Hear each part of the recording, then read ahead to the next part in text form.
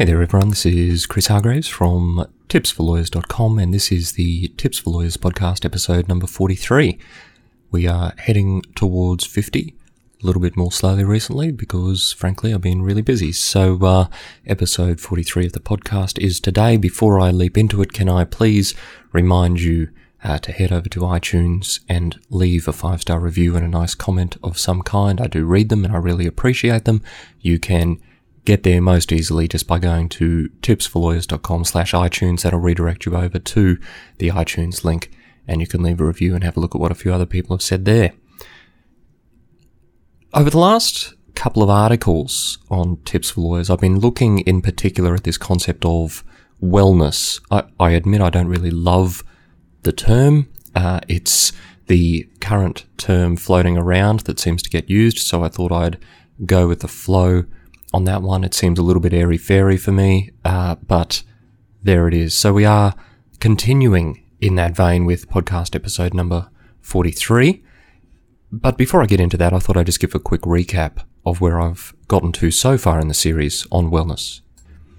So in the first episode, or the first article I should say, I took a look at whether your law career was really just wrecking your life. And in there I had a bit of a look at some of the more disturbing statistics, in particular in connection with depression and substance abuse and a few of the issues that lawyers face throughout their careers. And really there I was just setting the scene. Then I had a look at what I called stripping bare, but mostly just for the provocative title. In reality, what I was looking at was essentialism for lawyers. That is, figuring out what it is you actually want and then analyzing what you do and what of what you do compares to what you want. So in a sense, it's a combination of finding your purpose and of effective goal setting. But what most people find when they go through that exercise in an honest way is that there is a huge collection of things that happen in your life that bear no resemblance towards activities that work you towards your fundamental goals, whether professionally or personally, it doesn't really matter, although obviously we're focused on things from a professional sense. So we collect a lot of dross, a lot of detritus around us that weighs us down. It takes our time, it adds to our stress, and by and large, it makes it much harder to get that feeling of working towards your goals in a deliberate and conscientious way. So that was the idea of essentialism. It was about stripping away some of those purposeless tasks and activities that we have a tendency to do in our life, much like you might clean out your wardrobe from time to time. So if you wanted to check out either of those articles, you can get them at the show notes at tipsforlawyers.com/podcast/43. And I do recommend you have a look at those. They're an interesting read for the start of the series, and they do set up some of the matters that are going to be spoken about today. Fundamentally, what are we talking about today? We are talking about, as you would have gotten from the title to this episode, is it really necessary to work long hours? I've called it, do you have to work 20 hours a day?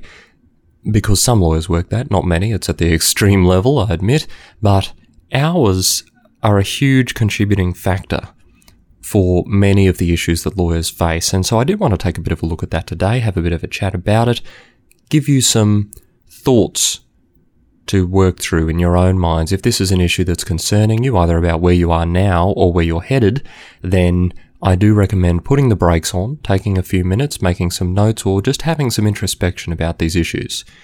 So, hours themselves, what do they contribute to? Well, firstly, they contribute to stress. The longer you are at the office, the less likely you are to have time doing other things, but in particular, relaxing, spending time obviously not focused on the job, spending time not working around at other people's directions, and so on. And they all contribute to your stress. This is not actually an episode about stress. I'm going to do another article about that soon, but it does contribute to stress if you're at the office all the time. It also affects your family if you have one.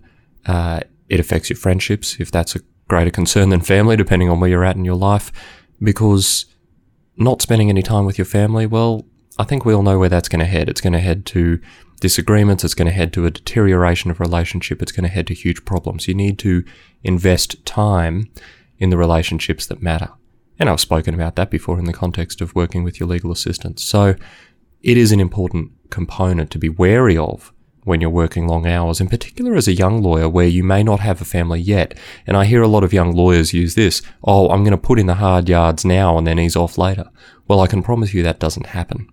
It doesn't happen without dramatic changes. In fact, what happens is you sink into habits that you start telling yourself are normal, where you get to work at 6 a.m. and you leave at 9 p.m. That is not normal. That is abnormal.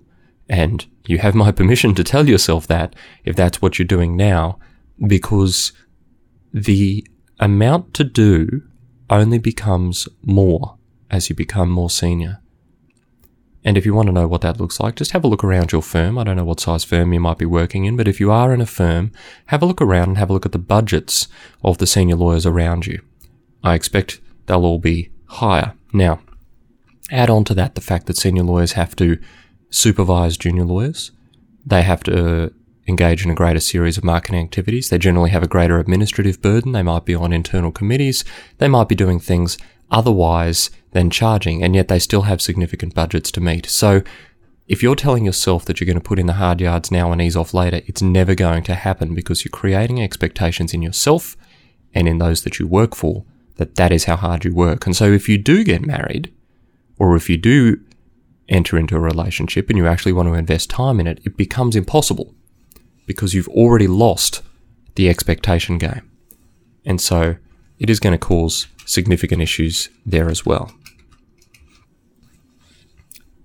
The last thing, of course, it results in is everyone being tired all the time. If you're not getting enough sleep, if you haven't got time to eat properly, a lot of people exercise. I'm not one of them, but a lot of people exercise and find they get benefits out of that. So it will leave you tired and it will leave you borderline depressed. I'm not talking about clinical depression. I'm talking about if you spend the majority of your waking time in the office or to and from the office, then you're going to have issues in any number of areas of your life.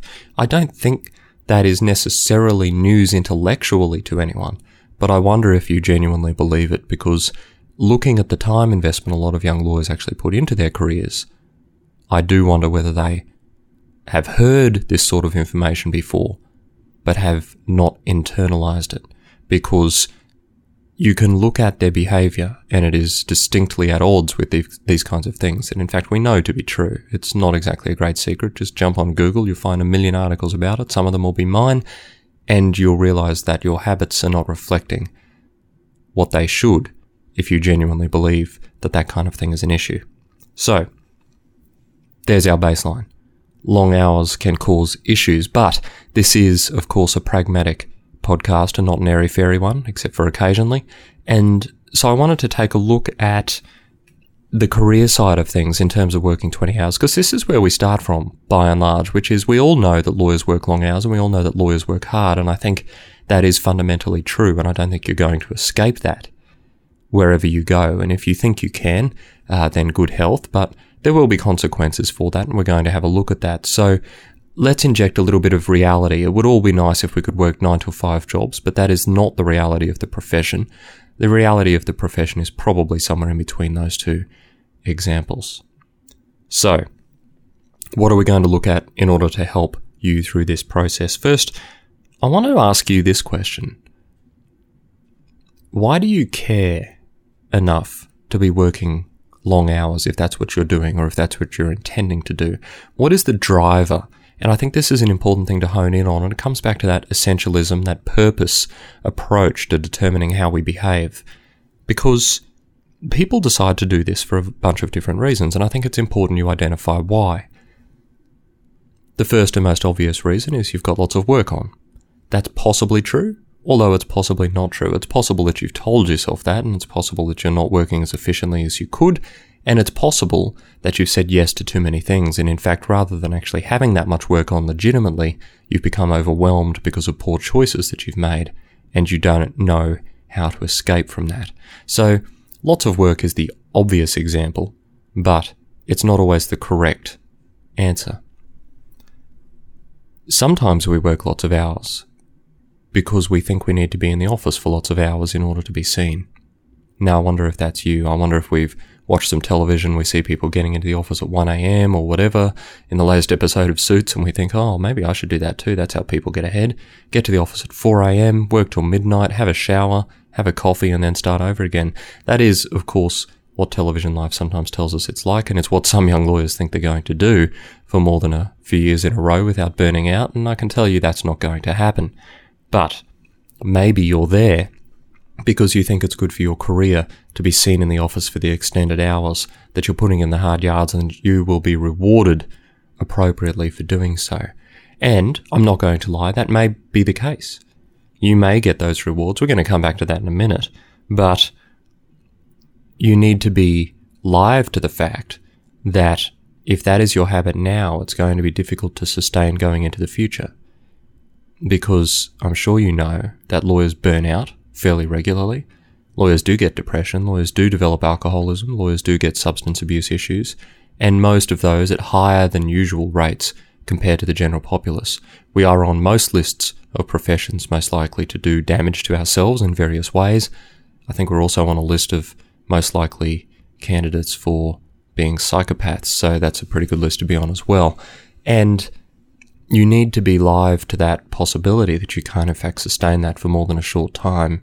And if you're going to be able to work over the long haul, because law is a long haul and you're going to retain your sanity, you need to start putting the brakes on and reassessing how you're actually approaching this particular part of your practice in terms of your hours and in terms of what you're doing throughout the day. The next possibility about why you might care is, and it's connected to the last one, but you might be competitive. I wonder if this has come up. Do you leave before other people or do you leave after other people? It's an interesting question because you notice how a lot of people in the profession have a tendency to leave around a similar time in the office.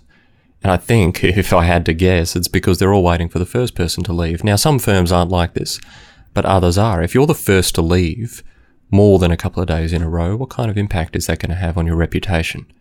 Is that your concern? Is that why you're hanging around in the office, even though you may not necessarily have work to do? Are you just there because you want to be there and because you don't want to be seen as the person who leaves first? That's a competitive element, and lawyers are fundamentally competitive. Let's be honest about this. We are competitive people, and we do not like to be seen as less hardworking. We do not like to be seen as lazy, and nor are we most of the time. So I think you need to reassess if that is you. What in fact are you achieving by being in the office? Are you actually achieving anything tangible, or are you just demonstrating in fact that you're not actually able to do your work efficiently? Because if you're sitting around for that last, say, half hour or so, just waiting for it to tick over to 7 p.m. at night so that you can leave when all the other hardworking young attorneys do, but you don't have any billable work to do, let me ask this, what are you doing? Are you doing non-billable work? Are you doing it effectively? Are you twiddling your thumbs, or are you padding your time? And this is where we start to become borderline unethical. And so I want you to think about it seriously. If you don't need to be there, if you are filling up tasks to your allotted time, then you're not working ethically and you're not working in your client's best interests. And I think it's important for you to identify it as that, because it is a slippery slope.